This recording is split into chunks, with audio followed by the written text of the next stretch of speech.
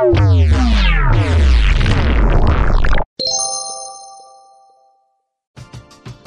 driven by the search for better. But when it comes to hiring, the best way to search for a candidate isn't to search at all. Don't search, match with Indeed. Indeed is your matching and hiring platform with over 350 million global monthly visitors, according to Indeed data, and a matching engine that helps you find quality candidates fast. Ditch the busy work. Use Indeed for scheduling, screening, and messaging so you can connect with candidates faster. Leveraging over 140 million qualifications and preferences every day, Indeed's matching engine is constantly learning from your preferences, so the more you use Indeed, the better it gets.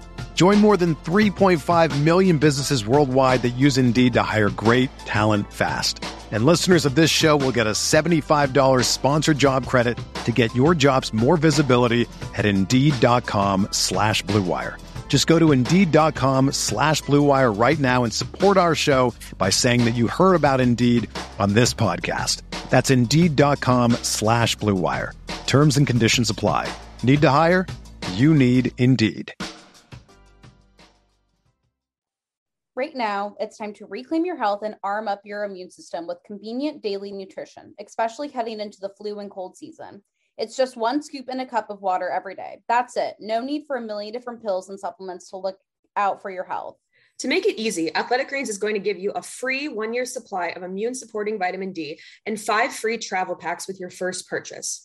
All you have to do is visit athleticgreens.com/CMOS. Again, that is athleticgreens.com/CMOS to take ownership over your health and pick up the ultimate daily nutritional insurance. Hello, CMOS girlies. Welcome back to your favorite show. It's a Tuesday. Well, it's a Saturday here in New York, and we got some snow. Now, it's probably not going to fall, but it does feel like winter, and it's kind of nice to see it sprinkle. I just went on a little walk outside. There was absolutely no one outside, which was beautiful and peaceful. But now I'm here under a weighted blanket chatting with Emma. How's your Saturday going, dog? My Saturday's going well. Yeah, we're doing a rare Saturday podcast recording for the girlies who don't know. We typically record on Sundays or Mondays. So now I'm like convinced that tomorrow's Monday. Like today has just felt like a Sunday, but I'm great. Yeah, like Kate said, it is snowing over here, but Kate and I are from the Midwest. So the snow that we are experiencing right now is like kind of fun to laugh at, 'cause I'm like, this is like not a real snowstorm. But like Kate said, it's like nice to kind of actually experience some true winter, a wintry mix. I just feel like it's been really humid and rainy in New York, or just like really, really windy and cold. So it's nice to have a little variety in terms of the weather. But yeah, I'm good. I start my first in-person class for the swim instructor certification program that I've been talking about. And I do and do not feel prepared. I haven't been in a classroom setting in forever. So I'm like, wait, how do I take notes? And I had to print off all these things at FedEx. And I feel like FedEx has definitely increased the cost of printing stuff and utilizing their computer, because I was like, why did I just spend almost like $30 printing off pieces of paper? So maybe I need to like hit up the library or something that actually supports and giving like free resources to the general public. So I was like, this is criminal. No, I remember that, because whenever I've gone on a Depop bender and had to print out shipping labels, I'm like, why am I spending so much money? Or the Real is the same thing with that. So yeah, once you get out of college, you realize that printing costs actual money. And that kind of sucks. But you know, maybe you can find someone that owns a printer. Because I remember one person I know was like, I have to go over to my one friend's house that has a printer because I need to print some shit. And I was like, that's a unique friend to have. Yeah, or that's like the one of the few benefits of going into an office, just because we got the printers there. They're nice printers, nice paper. So I need to be better at planning ahead. I honestly feel like I've been very last minute with this, which is not good of me. But, you know, life is just busy and crazy when you're doing a million things. Yeah, no, I'm so excited to hear about your next stage of life with instructor training, because who even knows what it'll be like. I'm super curious for you to report back to the girlies. I got back to New York last night from Minnesota, and I was reflecting on it because I got back to my apartment, and one, my lettuce farmer is like going crazy. And so that was just disorienting. But two, most of the time when I would travel home or just leave New York or whatever my home was, it only would be under a week at a time. Even with my family going on vacations, we would always do like 5 days, maybe 7 days. And I've been home, or I've been gone from New York for over 2 weeks. And so it felt really weird coming back. Like, I think most of the time I'm able to jump back into the routine and things feel familiar. But I like was walking around and going on runs, and it was just like a run, not runs. And it was just really unfamiliar to me and it felt weird. So I'm really excited to be back. Yeah, the snow thing's kind of funny. I saw someone walking outside with an umbrella in the Mhm. snow and I was like, that's not what we do, guys. Mm-mm. So I'm gonna get my feet grounded in New York, but then I decided that I'm gonna take myself on a solo trip to Paris.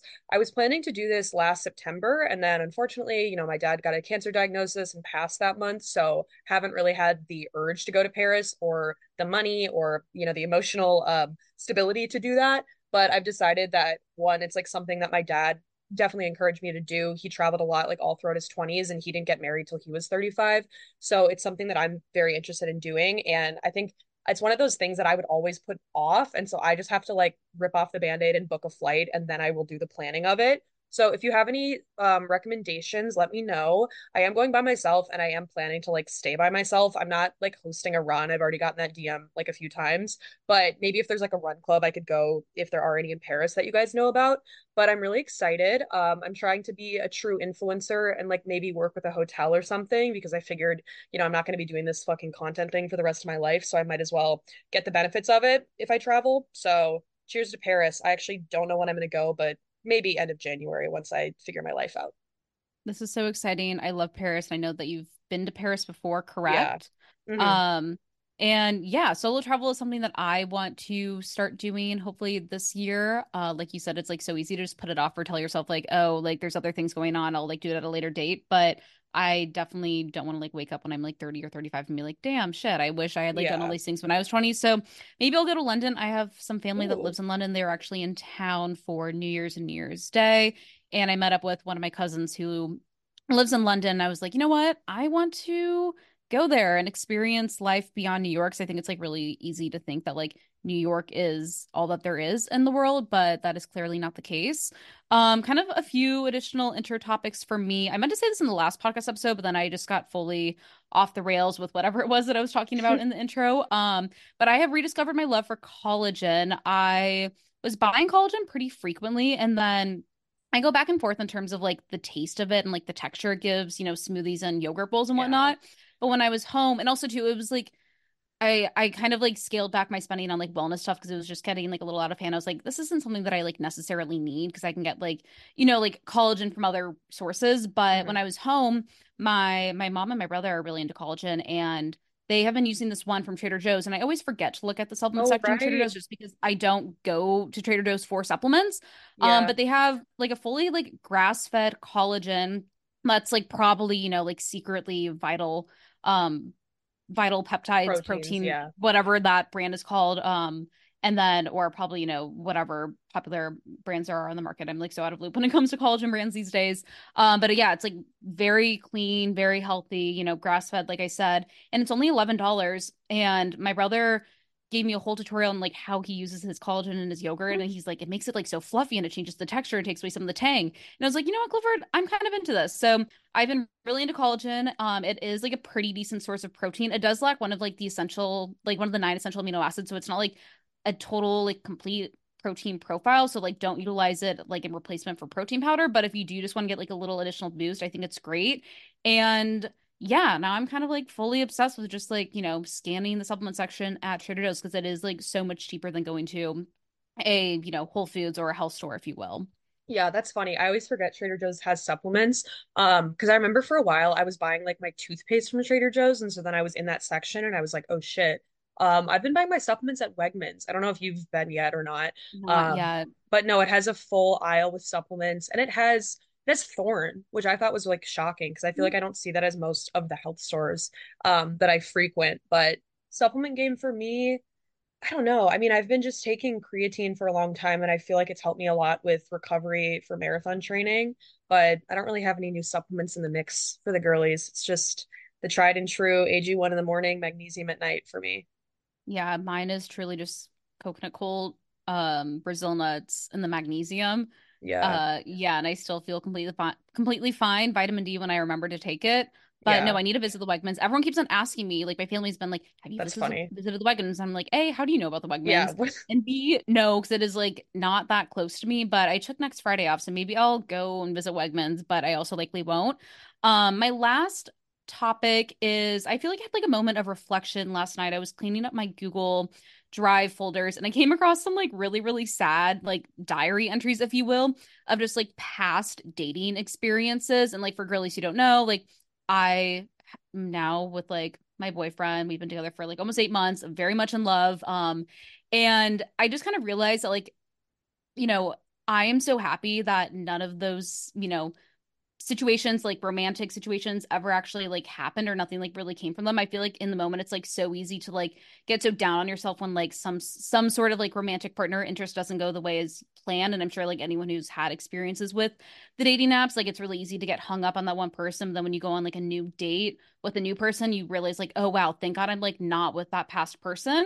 So yeah, it was just like really good to kind of see that like, oh, I did make it out alive, and like everyone definitely deserves to like find their, person, soulmate, if you will, someone who like really loves all the layers about you. And I just kind of wish like past me, if she was able to have seen like where like current me would have been, just like realizing that like, oh, there is going to be light at the end of the tunnel. I feel like it would have made like that whole spiraling process so much easier. So that's just kind of like my love tip for all the girlies who are maybe out there trying to date, or maybe you just got out of something. Like something new and exciting will definitely happen, and you'll kind of realize over time that like whatever you were in previously, like it's for the best that it didn't work out, even if like, for the moment or for a few months it is hard and challenging. But you definitely deserve to like feel beautiful, confident, and fully accepted for who you are. And like this is the first time where I feel like I've actually been told that like you are beautiful, you're sexy, and all these other things. And I think that's something that everyone deserves. And I definitely like pray and hope that you all get to experience that at some point in your life. Yeah, I love that. I mean, modern dating out there is awful in comparison to how dating used to be. I think you just hear so many horror stories on the internet. Dating apps have become just a money grab that I think they have changed a lot since when they were first created. We don't have third spaces anymore. It's really hard to meet people. A lot of people in like New York City and big cities specifically aren't looking for commitment. So it can just be hard to put yourself out there because I think there's a lot of incentives to not want to do it. But yeah, like Emma said, things can happen. And I think reflecting on relationships and also like what you were like when you were in relationships is really important, regardless of like the other person or not. Because, if you date someone and it doesn't work out, they're not like the main character in your life. And I think when I would get fixated on like people I was with, I realized looking back on it now is like, I was so happy, or that person made me so happy and I miss that. In reality, like I was kind of the primary character. I was so happy because I was being myself, and I have the power to do that at any time. Like I don't need the person to make me feel complete. So I think that's something to keep in mind too, that don't get discouraged by just if a fucked up dating thing happens to you, because I can list off hundreds of thousands that have happened to me that continue to happen to me. But for me, at least in terms of moving on, it's like just rip off the band-aid and go on another date. Remind yourself that there's like abundance, there's like millions of people out there. So don't get stuck on situationships in the past, we'll say. Yes. So with that, we're going to get into today's episode. We have multiple different topics that we're going to touch on. We hope you all enjoyed the wellness trend prediction episode. And yeah, we're going to talk about ultra running, the flaxseed face mask, brain So many fog, red light therapy, you name it. Just all the things, all the little things. It's like a big like smorgasbord of topics. So many things. I'll call Emma back and then we'll get into this week's podcast. We're driven by the search for better. But when it comes to hiring, the best way to search for a candidate isn't to search at all. Don't search, match with Indeed. Indeed is your matching and hiring platform with over 350 million global monthly visitors, according to Indeed data, and a matching engine that helps you find quality candidates fast. Ditch the busy work. Use Indeed for scheduling, screening, and messaging so you can connect with candidates faster. Leveraging over 140 million qualifications and preferences every day, Indeed's matching engine is constantly learning from your preferences, so the more you use Indeed, the better it gets. Join more than 3.5 million businesses worldwide that use Indeed to hire great talent fast. And listeners of this show will get a $75 sponsored job credit to get your jobs more visibility at Indeed.com/Blue Wire. Just go to Indeed.com/Blue Wire right now and support our show by saying that you heard about Indeed on this podcast. That's Indeed.com/Blue Wire. Terms and conditions apply. Need to hire? You need Indeed. Our next partner is a product that Emma and I take every single day. I started taking athletic greens because I wanted to find a greens powder that actually blended together. The taste is hands down the best greens powder I've been able to find. It even has a mild tropical taste, and you're absorbing 75 high quality vitamins, minerals, adaptogens, you name it. For me, I started taking athletic greens because I wanted a supplement that actually tastes great. I've always known that taking a greens powder is a great addition to one's wellness routine, but I could just never get past the unpleasant taste. This completely changed once I started taking athletic greens. It tastes so good that I actually look forward to drinking it every morning, something I never knew was possible. Plus, athletic greens contain dairy-free probiotics, and let me tell you, my digestion has never been better. Another thing that Emma and I love is that it's the one thing with the best things. Athletic Greens uses the best of best products based on the latest science with constant product iterations and third-party testing. It costs you less than $3 a day. You're investing in your health, and it's cheaper than your cold brew habit. Right now, it's time to reclaim your health and arm your immune system with convenient daily nutrition, especially heading into the flu and cold season. It's just one scoop in a cup of water every day. That's it. No need for a million different pills and supplements to look out for your health. To make it easy, Athletic Greens is going to give you a free 1-year supply of immune-supporting vitamin D and 5 free travel packs with your first purchase.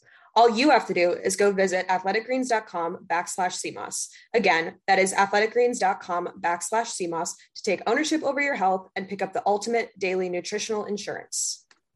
Hi, CMOS girlies. We are so excited to announce today's podcast sponsor, Green Chef, the #1 meal kit for eating well. Are you tired of cooking the same slop? Well, spice it up with the premier variety offered by Green Chef. You can embark on a delicious culinary adventure this year with Green Chef's diverse menu with 80+ options. Green Chef even has tons of lifestyle preferences like keto, vegan, vegetarian, gluten-free, you name it. Supporting your gut health can be challenging, but Green Chef makes it really easy and fun because their meals are nutrient-dense, science-backed, gut and brain health recipes, which are all developed in partnership with registered dietitians that can help improve digestion, reduce bloat, and also boost energy and immunity. If you girlies are looking to stock up your pantry on different functional snacks and clean beverages, the ones that support your gut and brain health this January, lucky for you, Green Chef has different green bundles, which are a curated selection of unique hand-picked goods that support your overall wellness goals. Emma and I love using Green Chef to learn how to cook new dishes, to spice up our pantry with new goodies and snacks, and have much less worry about grocery shopping.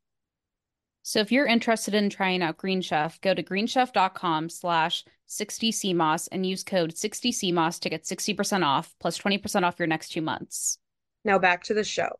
All right, we are back, ready to pod. So the first topic that I have for you girlies today is about ultra running or endurance sports for women. Now, the reason that I wanted to talk about this is, first of all, I shared the Huberman Lab episode with David Goggins onto my Instagram story, and a few of you guys were like, what are your thoughts on it? And I DM'd some of you guys, but a few people asked, talk about it in the pod, and I didn't think there was space for me to talk about, the entire, I don't know, episode on this podcast, whatever, but I thought I should mention it. And I'm also reading a book about, it's mainly about running and grief, but it talks about the woman's experience getting into ultra running and how she kind of stumbles into it accidentally. And so I want to talk about this and just women's health more broadly to sort of inspire the CMOS girlies or just provide a lot of information because this is something that I did not know.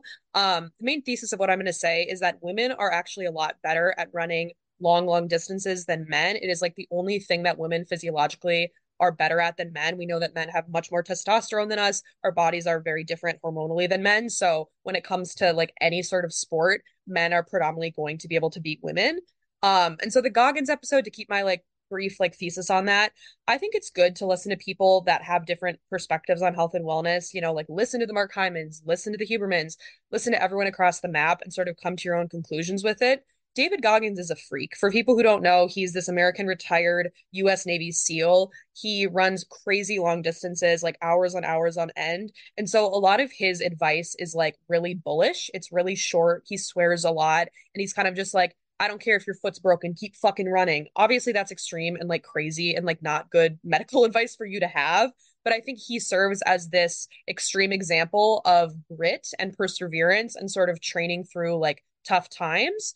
I will say a comment on Goggins, though. He runs for hours on end at a day. And the time commitment that goes along with training for something that's an ultra marathon is an extreme privilege. To be able to run for hours, no one can fucking do that every single day unless running is your career, which it is for him. So I just want to keep that as a consideration.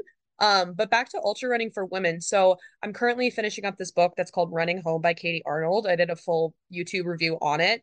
But in the book, it talks about how I said earlier, she stumbles into running an ultra marathon, and Katie Arnold is an exceptional athlete, but she signs up for this race. And for those who don't know, ultra marathons are anything that are over the distance of running a marathon. So there's 50Ks, which come out to be like 31 miles. There's 50-mile races, and then there's 100-mile races. Each of them have like, different kind of standards. A lot of them are trail races, so a lot of them deal with a lot of elevation. Some of them you have to time qualify for, some of them anyone can run for. There's a lot of different options for everyone. But in the book, Katie Arnold is running, and she didn't really have any like goals of like finishing the race by a certain time or whatever, but she gets to one of the aid stations, and all the volunteers, for those who don't know, eating gels and like that type of stuff is really important for ultra races and trail races. There's entire like pit stops. If you can imagine that, like let's say you run 10 miles, there's a pit stop with volunteers. Sometimes if you sign up for an ultra, you have to get your own crew to like help you. And then sometimes they'll provide you new shoes or like blister band-aids, new clothes, food, stuff like that to really just take care of you and then sort of send you off for like, let's say 15 more miles. And so she stops at an aid station and someone starts yelling at her. They're like, you're the first female, like go, like you're the first female, like go fast. Because, when you're ultra running, you stop at these aid stations and you can take as little or as long time as you want to. If you're trying to run fast, you obviously want to have those transitions be really like seamless. So when she heard that, she was like, how the fuck am I the first female? And she ends up winning the race. And I found the book to be really interesting. And she talks about how running long distances was fairly easy for her to get into. And it sort of piqued my interest because I've always been someone that had this preconceived notion of what a distance runner looks like. I think someone who's rail thin, someone who's fairly small. I just have these ideas in my head based on what society tells us about, thinness and health. Um, and once I've started looking at, my own physical ability and sort of running the New York City Marathon, now training for my second marathon, I'm like, maybe I fucking run an ultra one day. And I've told my mom, I'm like, if you hear me sign up for a 50-mile race, like take a gun to my head, like that's crazy town. But now I'm like, I actually feel like I have a lot of skills that could perform really well for long distances because when you are running a 50-mile race, it's not about being the fastest. It's about being the smartest and being strategic in those moments. And so this gets to a broader point that women are better at ultra marathons. And so I'm going to read this little passage from Katie in the book. It says, ultra running is one of the rare sports in which, at the highest level, women are physiologically capable of beating men. Ultra runners of both genders call this getting chicked. The longer distance, the greater a female's running advantage. In the 90s, ultra legend Ann Trosson won the women's division at the Western States 100, which is one of the most coveted ultra marathon races, and she won it 14 times. Twice she came in second place overall and she ran it 14 times. Twice she came in second place overall. She finished in the top 10 11 times. While there's plenty of anecdotal evidence ramping up in the chicking of the sport, there's little hard science to explain why females fare so well in extreme endurance. The most widespread speculation is that women's innate abilities to withstand the ardors of childbirth enable them to keep going for hours in other pursuits, even when they feel that they will surely perish from the effort. Now, there's also data that is starting to come out. As it comes with scientific data, of course, a lot of things are not tested on women. So you can imagine that there's a lot of lack of data on women running ultra races. But there is a little bit of data that every year around 30 ultra marathons in North America are won outright by women, not just like women's category, like someone broke a record, but women beating men. And some reasons that people hypothesize, of course, is that women's hormones are more conducive to running ultra distances, and women metabolize fat better, which gives them an advantage. So back to those 2 points. So women need to store more fat during pregnancy and breastfeeding. And so women become more efficient in doing so all the time. So that's why women cannot lose fat as well as men can. We can't get super lean and low fat, but we use it to our advantage when it comes to running distance. If you don't know, there's glycogen stores in your muscles, and when those things deplete, your body starts to go for fat sources. And so that's why you have to keep eating when you run and run for hours on end. When your glycogen levels deplete, which is pretty obviously going to happen in an ultra race, the body uses fat for energy, and it's believed that women can oxidize fat better than men, which is like one hypothesis why, women don't tend to bonk, it's called, in running, or hit the wall, or sort of like hit a point where they can't run anymore. And then also women have more slow twitch muscle fibers than men, which just suits better for long, long distances. And then like the broader kind of philosophical point is that women are just better at planning. Most of us are primed in the patriarchy to be mothers, to be caretakers. A lot of us are going to be rearing a child and going through hours, if not days, of childbirth. And so Katie talks in the book, like, yeah, I was in like, giving birth to a child for 10 plus hours. I can run for 10 hours on end. Another big part of ultra running is that you have to eat throughout the run and you have to be really smart with problem solving. Almost every single runner that does ultra stuff, like you're going to get some sort of calf cramp or you're going to get some sort of stomach ache and you have to adapt on the fly and in the spot. And you also can't go out too fast. I think a lot of men, get that testosterone boost from running really fast versus women can pace much better than men. And then the other point I want to make about this is that there was this New York Times article that I think came out in the past year or so, and it was an op-ed or maybe it was someone's opinion piece, but it was a wife, and she was just saying like, my marriage is crumbling and my kids are suffering because my husband is an ultra marathon runner.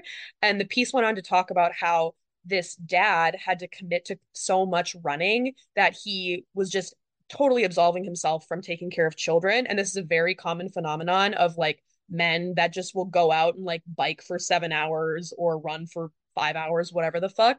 So I thought that to be a very interesting point on this too, back to that point about like running ultras is definitely, a time commitment privilege. I mean, you can wake up super early and do it before your 9 to 5, but you definitely have to get crafty with how, you're able to fit in the training. And then I kind of want to, say that to any CMOS girlies out there who maybe think like, I could never run a marathon, I could never do distance, like that shit sounds crazy.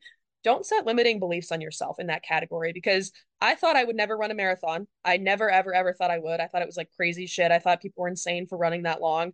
When I was talking to my mom when I was back home, who people don't know, she was a professional athlete. And I always ask her, like, when were you at your best, like physically? And she always says, when I was 28 and 29, because by that time I knew how to sleep, I knew how to eat, I knew how to take care of my body. My body was finally done with puberty and also that second puberty that we talk about. So I think just really take it as an opportunity that you're not done just because you weren't on the high school varsity or played college athletics. Like there's plenty of opportunity to move your body and do really incredible things. I don't see myself signing up for a 50-mile race this year. I'm kind of booked with Big Sur Marathon and then I'll probably do a fall marathon, TBD on that. But I'm just thinking in the next few years or so, it's like a fun thing to think about and just sort of, explore new opportunities for yourself. This is super exciting. You definitely have the marathon bug, I can tell, Yeah, which is like a it's very real insane. thing that I talk about with my boyfriend a lot. But I think this is like really interesting research and something that like is not talked about a lot. And I think like can clearly give a lot of like women like motivation and like encouragement and confidence, especially just because I feel like recently the whole conversation around like women and exercise is that like we shouldn't Don't do overdo it and like anything. we're stressing out our Yeah, bodies, but it's like no, we are fully capable of like going just as hard as men. And like, yeah, yeah, of course, maybe our recovery protocols are going to be a little bit different. And like, yes, of course, like we do have to, battle the fluctuating hormones with our menstrual cycle, but that still shouldn't like stop you from like wanting to do really challenging things in life. yeah, And I think similarly to Kate, like, yeah, if you want to do something, like just go out and fucking do it. I reflect a lot on, just everything that I have accomplished. And for me, it's like really easy to think that I haven't accomplished a lot. But, when I do sit down, I'm like, okay, I am 25 and I've done all these things. And like when I talk to younger people, whenever I get like, coffee with them, if they're asking for like just general life advice or career advice, I always just tell people that like, you have to believe in yourself because like there's going to be many moments when like most people won't. But as long as you like believe in yourself and know that you want something, then like you have like the full control and the ability to do so, even though if it's like scary and daunting. yeah. So yeah, that's just to say, like, just go out and do it. And like, you do only have one life and you don't want to regret anything. And that's something that like I feel like as I slowly have gotten like older, even though like I'm still very young, um, I don't want to like wake up when I'm 30 or 40 or 50 and be like, damn, I wish I did this thing. And then like, obviously chose against it because I was scared. Like I never want to have regrets like that. Yeah, the only other point I have on running a marathon, if you want to heal your body image issues, do that. I think if I were to train for an ultra race, I feel like that would be, I'm not saying you have to do something extremely physically challenging to heal Mhm. your body shit, but for me, at least with marathon training, I stopped giving a fuck what I look like. I started giving a fuck if I can perform and if I can continue to make all my workouts feel good and not get injured. So I think it helped me a lot with fueling and just seeing my body as a vessel to get me places versus how it looked. Because like I could not care less about like what I looked in the mirror, which is I've come a very long way for that one. Getting into our next topic. So I don't have TikTok right now on my phone, but I had a coworker that was telling me about this, and I was very interested because she was like asking if I thought this was like valid or not. So there's like this viral flaxseed face mask going on. The original video was put out by this girl named Victoria Benitez, and she's like the founder of an online wellness community. And I guess the video has over 6 million views right now. And essentially, the video, she's just explaining and making lots of claims about like how this DIY version of this like flaxseed face mask, which is just flaxseed and water, full flaxseed, not the ground up, is can give like similar results to Botox or compared to Botox. And some of her claims as to like why this works is since it's like high in fiber, so this can like hydrate and soothe the skin, antioxidants, which can prevent aging, and just like overall the gelatinous texture from when you mix flaxseed with water. I'm sure everyone that has done that, like it gets very gooey, kind of similar to like psyllium husk. And like this can create some sort of like temporary tightening effect on the skin. And so my overall question when I was like being explained this, viral trend and just like the face mask and its validity and whether I thought it would work or not is like, can any of these things even actually penetrate through the skin barrier? And also, like, are you just going to be better off actually regularly consuming flax seeds versus like using it topically? And obviously, like, it's a very broad, sweeping claim to be like, this is going to give you like similar, if not like the same results as Botox, which is like, I'm going to get into in a moment, but like the TLDR is like, no, it is not. And like, you shouldn't be making claims like that. Um, and there's like really very little evidence to support topical uses of flaxseed. Of course, there's like plenty of research on like, taking it, orally and, ingesting that and then just, overall omega-3s and like all the other antioxidants that are present in flax seeds. But it is a false claim that it can perform similar results as Botox. And like Botox is like very well researched and like has very unique ingredients that you're never going to be able to fully mimic that through, other natural ingredients, if you will. And this is like definitely a short-term solution. And I'm not like against you doing a flaxseed mask. Like DIY holistic facial masks have been around for years and years and years. Like everyone was obsessed with like putting honey on their skin and then like oatmeal. And even like when Lush was around, there was like a coffee scrub exfoliator that I feel like everyone was obsessed with too. So it kind of reminds me of the Lush days. But like eventually, like this claim of like it'll help prevent aging, like the aging process is going to get to you whether you're like applying like a face mask or not. But there are some benefits to like omega-3s and flax seeds and just fats in general. And really the main thing is that it's going to help reduce with like inflammation. So it can potentially help in reducing acne. And also too, just like you need fats to really help regulate and maintain your hormones. And when you do strip away fats, like that can put women in a very, very like bad state when you talk about hormones, and like that can lead to like a lot of like chicken acne and other flare-ups. And that's why a lot of people who do experience anorexia when they are under eating, they can actually experience like very like dry, itchy, scaly skin, and also can experience a lot of breakouts because of these hormonal imbalances. But also too, omega-3s and just like flax seeds in general, they can improve the skin barrier function, therefore, like I said, like helping fight against dry, itchy, and red skin. But I just think like making claims like these, and like this is like another thing that's like very annoying about like the wellness industry at times, is that like these people make these claims without any like validity or having like any research to back it up. And it's like totally fine if like you experimented with something and it worked out for you, but I think that like posting that to like the general public can be a little concerning, because it's like, what if someone's allergic, or like what if it interacts with like the other like topical ointments that they're also applying. And also, do I think it's like just frustrating because like when you watch her video, she has like very beautiful, like glassy skin.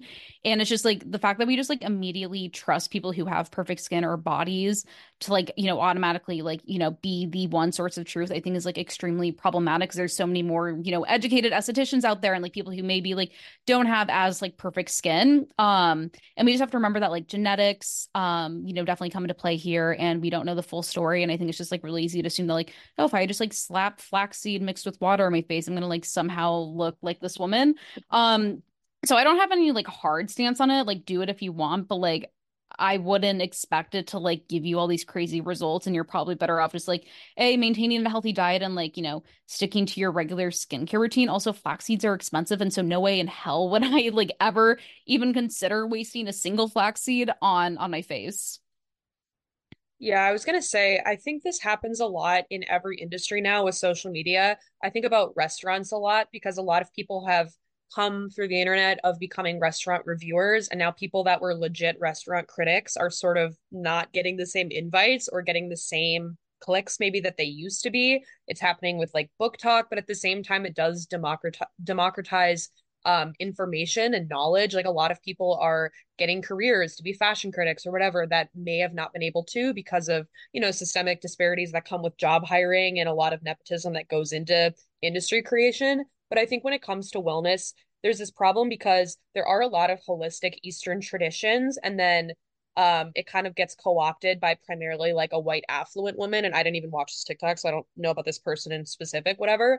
But then it goes on social media, it becomes viral. I think that happens a lot with like the gua sha I could think of, turmeric I could think of as well. So it's kind of weird. I think more of the concern is that people are so quick to trust that. I know a lot of people, there was some stat how people will, instead of going on the internet and like researching something, they'll search it into TikTok, which is like fine because like I'm a social media creator. So like I understand there's information on there, but I do think there's this area where people do not trust sources like they used to, and they trust, your friend's recommendations versus what an esthetician could say. So watch out on that. We do have another skincare thing though. I feel like we've been talking about skincare almost every episode. Emma and I are very skincare minimal knowledge, but I suppose the girlies want to know our takes on it. The next one I saw was red light therapy, which I've been seeing all over TikTok. People have been starting to buy those like masks and just using red light a lot more. I've seen this a lot. I used to work at a green beauty spot in the West Village, and I've gotten facials before, so I've seen it done like in like by estheticians and shit. But people are buying these face masks. It's all over TikTok. The hashtag red light therapy has over 96 million views. And so, what are the benefits of it? First of all, I'll start with a science lesson. Now, I was very bad at science growing up. I never took any advanced science classes, did not make sense in my brain. But I remember we learned about like UV radiation, red light, and you had to make the little graph or whatever science that was. So, my science lesson for you guys: red light therapy is thought to work by acting on your cell's mitochondria. With more energies, other cells can do their work more efficiently. So, skin can be repaired, new cell growth can happen, skin rejuvenation. And so certain cells are going to absorb different wavelengths and are going to be working better because of that. And so the benefits of red light are that like this low level of red light exposed to your skin can help with skin conditions such as psoriasis. But the reason for this is because red light can actually penetrate the skin. So kind of how Emma was talking about like the flaxseed and like can that even do anything? Red light can penetrate the skin up to 6 millimeters deep. And so it's thought to treat acne. It can do some sort of things with wound healing, anti-aging, collagen boosting, all of that sort of like positive skincare shit. And it doesn't damage the skin in the same way that like UV radiation does. The only sort of like concern if you are applying red light from your house is like don't put it in your eyes, but you can't like harm yourself with red light. So it's fairly safe for the consumer to play around with. One thing that's kind of funny about TikTok is so when you look up like red light therapy, let's say if you were to Google that right now, you'll see a bunch of things that are like face masks, and they're like these crazy like tech looking things. I'm sure you could like see a TikTok where you put it on your face and then you just kind of like sit in your apartment and you look a little bit like a robot or something like that. And so people have looked these things up and they're hundreds, if not thousands of dollars. And so people have gotten very crafty and creative and started to buy chicken lights, and started to use that and sit in front of those as like a budget friendly option because the main ones on the market are like Solawave. Dennis Gross has one. I mean, you can Google and like find your options. But one thing about it is that like dermatologists have been using red light for a very long time. I know a few times when I've gotten a facial, they'll take this little red light thing on like a pimple and like zap it for a little bit. And so, as I said earlier, like these products are generally safe to use, but the ones that are at home are like if you're going DIY with the chicken thing, they may use a lower wavelength of frequency, which means that they're just less powerful than what like your dermatologist probably has access to or other like skin professionals. And so, if you're someone that's like really concerned about skin, let's say, like you have a condition that's been bothering you for a while, maybe you could invest in this. I don't know. It's not a catch-all going to solve everything. I think the only point that I could see that would make sense for someone to buy this, like let's say you're getting facials every single month or maybe like twice a month, and the person that you're getting them from uses a red light device. that the treatment is probably hundreds of dollars for one session. So like it could be less expensive for you to go out and buy your own device for at-home use. But, back to research, back to science. A lot of researchers say we need more clinical trials to confirm this effectiveness as a treatment. And like if you're interested, you should first seek out your healthcare provider if this is like an option for your skin, or a dermatologist or something like that. And like the gold standard for a study we would need would be a clinical study. We'd be able to see if the product is effective if we got like a randomized placebo controlled trial, but I don't really know if that's going to come down the pipeline anytime soon. So my overall take on it is like, don't throw out your skincare products or like whatever you're using. Like keep using them, keep using sunscreen, keep doing everything already that's like in your skincare routine or whatever the fuck. And like don't just think that this is going to solve any of your issues. Kind of back to like the same train of thought as like the flaxseed shit. It is like so exhausting, just like how many products there are I for know. skincare. And there's just like a new trend every single day. And I don't even like bother looking at it because this is probably the best my skin has ever been. And I just use everything from the drugstore. And I think Yeah. people need to realize that like the drugstore is a very powerful place and you Yeah. can get incredible results using just CeraVe. Um, yeah, I've never experimented with red light therapy. I'm interested. My dad really likes it. He likes to use it because he thinks he like is developing arthritis, and he has this one that's like a wearable band, and he just like walks around the house with it. And I'm like, John Ruppy, whatever it is that Good you for you, want, King. whatever it is that's gonna get you through the day. Yeah. Okay, our last topic is going to be like our guidance slash tips on brain fog. It's the new year. I'm sure a lot of girlies are just getting back into going to work. Some people are still on break for like college winter break. And, those first few days, first week, it's like, wait, how do I use my brain again after like, not having to utilize it for a week or two? That's definitely how I felt these past few days. And maybe you're experiencing a little bit of brain fog. You're, kind of still getting over any potential hangover that you've had from New Year's. But to kind of get into this, so kind of TLDR high level here is that brain fog, it's not a medical condition, but rather a symptom of other medical conditions. And so typically if you are experiencing brain fog, you might be experiencing like a lack of clarity or trouble focusing, and it can greatly impact like those executive decision making processes. Um, and brain fog is also commonly known as like chronic fatigue syndrome and can kind of fall underneath like this bucket. And so what chronic fatigue syndrome is, it's like defined as like greater than 6 months of like persistent fatigue that has been experienced physically and cognitively. And this was defined in 1994 by the CDC. And, we've talked a decent amount, I feel like, about like chronic fatigue and like adrenal fatigue as well. However, like a specific decision or a specific definition for brain fog when it relates to chronic fatigue syndrome has yet to be like really fully developed.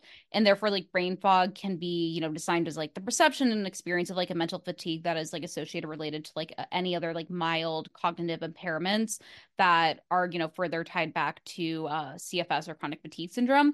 But like overall, there's like this like belief that it is tied to high levels of inflammation and changes in hormones that can determine your mood, energy, and focus. And so any imbalance levels of hormones can potentially make your entire system be really, really thrown off. And there's still like more growing research in terms of, this overall area, and just like brain health in general is starting to get like so much more focus. I think like, primarily more in like the biohacking space, if you will. But like if you are experiencing brain fog, of course, brain fog, I feel like I keep on saying frog.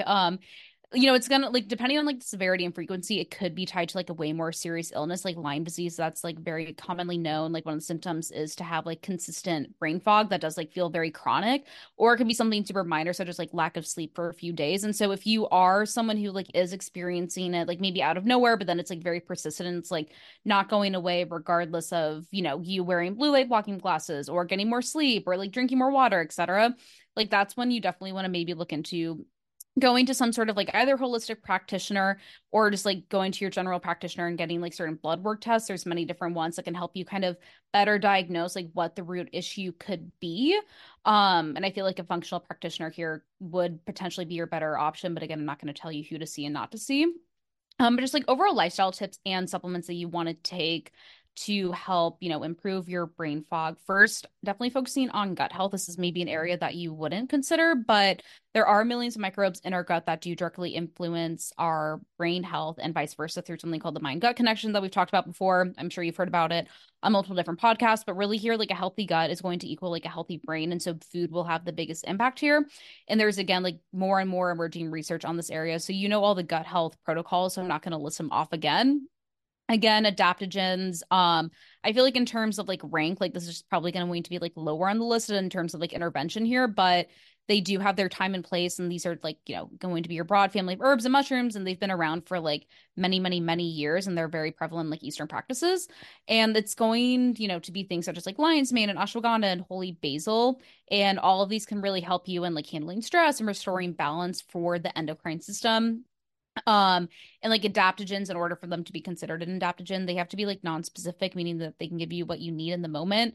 So they can help with lower inflammation and also help boost energy and also like just cognition. Lion's mane is also one of the few adaptogens that can penetrate through the blood-brain barrier. So that is why it's like kind of known as like being like the brain mushroom, if you will.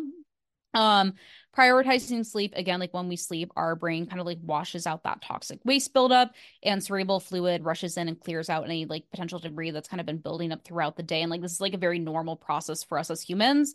And also like during sleep, we consolidate memories and create new brain cells. And so it's like really easy to feel the effects from one bad night of sleep. And I think like most people that are experiencing brain fog, it's likely because like they aren't getting like adequate sleep. And so this is like one area that I definitely recommend looking more into if you know that you're someone who is a bit more of a night owl, or maybe you just like don't get like really true REM sleep. Like maybe you're sleeping 8 hours a day, but it's like, is that really, are you actually getting very deep sleep through that? And of course, there's like different wearables and gadgets that you can utilize to monitor that. And then lastly, too, I think like from a food or diet perspective is just like limiting or like at least being mindful of sugar. High blood glucose levels can lead to insulin resistance and diabetes, which have been shown to be linked to Alzheimer's. And low glucose can actually lead to brain fog and irritability. So constant spikes and drops should be avoided. So, definitely focus on like a protein rich breakfast and just like always ensuring that you're having some sort of like protein or fat with your carbs. And if you are gonna have like, a fun little treat, like make sure you're not having it like on an empty stomach, or at least moving your body around a little bit. And of course, like if these things can't always happen all the time, when you do have, a brownie or croissant, whatever it may be, like you're gonna be fine. You're not gonna like suddenly like have all these like mental clarity issues. But like our brain is also 60% fat. So getting like quality fats and diets, especially omega-3s, such as like fish, flaxseed, avocados, olive oils, and eggs are going to be your best friend. And again, kind of tying back to like what I was saying earlier about like, when people do limit fats in their diets, especially people who are maybe experiencing anorexia, like one very common symptom of that is like to have like brain fog and just like constant forgetfulness. Like I definitely feel like I was just thinking a lot slower when I was going through that. And it was definitely because I just like was underfueling my body and therefore my brain as well. Like our brain is such a, it's very hungry for calories constantly. And so much of the food that we do eat does go towards, just like our brain. So those are a few things that you can definitely do. I would love to hear anyone else's tips and tricks. I feel like I've definitely been better when it comes to brain fog. And I think also too, just like me reading more and like not doom scrolling has done wonders. I just feel like for my like clarity and sharpness. So if you find yourself just constantly doom scrolling, maybe consider just like reading 3 or 4 pages of a book or like a news article. And it's like really amazing just how much information you kind of compound in just like short bursts of time like that. Yeah, I agree. I think I read, and I don't know if this stat is right. I'll correct the stat for next week, but I'm reading a book about eating disorders, and I think the brain takes in 20% of your calories or something like that. So I remember when I like after I took the LSAT, I was like so fucking hungry, and it was like the strangest feeling, like probably more hungry than I was after the fucking marathon. So it's really true that like if you're not eating, your brain's not going to work. The only thing I would add on top of like reading, journaling is something that's helped me a lot, and also breath work and meditation are things that I've started to get into, just to slow down your nervous system. Like I will catch myself walking around and I'm like, why the fuck is my heart rate feel like I'm in a war zone right now? Like what am I fucking doing? So just be conscious of your breath. I think a lot of us are not really thinking about breath either. But that's the pod for this week. As always, let us know any topics you want for next week. We love doing these smorgasbord episodes with weird shit, and we hope you guys like them too. yeah, I gotta get on with my life and go on a fucking date. We'll see how it goes, which is why we're potting Go today. But Kate. She's on her back-to-back dating era, so maybe we'll get some updates in the next pod. Yeah, I'm gonna eat some dinner, kind of tidy up the apartment and go to bed and like prepare for this class. I'm not ready yeah, to be in a class for 8 hours, but you know what? I can do it. I've done it before. I'm gonna do it again and I'll get through it. pack a lot of snacks because your brain's got to work tomorrow, Oh, dog. honey, I got all the snacks. I got chomps, I got granola bars, I Love. got actually the Wild Planet little like they come in like a little round circular tin can and it's like, on the go snack or food, but it's like a white bean salad that I've had before that's Oh, pretty good. I got Mary's crackers, apples. So yeah, there's gonna be a swimming part of the class tomorrow. That's all I know, which I feel very prepared yeah. for. I like don't have to prepare for that, but it's like just this like manual stuff that I've been reading that I'm like, am I retaining this? Am I not? What's going on here? We'll But I'm like, see. if 16-year no shade of 16-year-olds, but I'm like, if 16-year-olds can get the certification, I think I also Yeah, can. I think you're fine. Me But I'm too. excited for you to give us the report next week. But that's that. We love you so much, girlies. We will see you on the meme page and talk to you guys next week.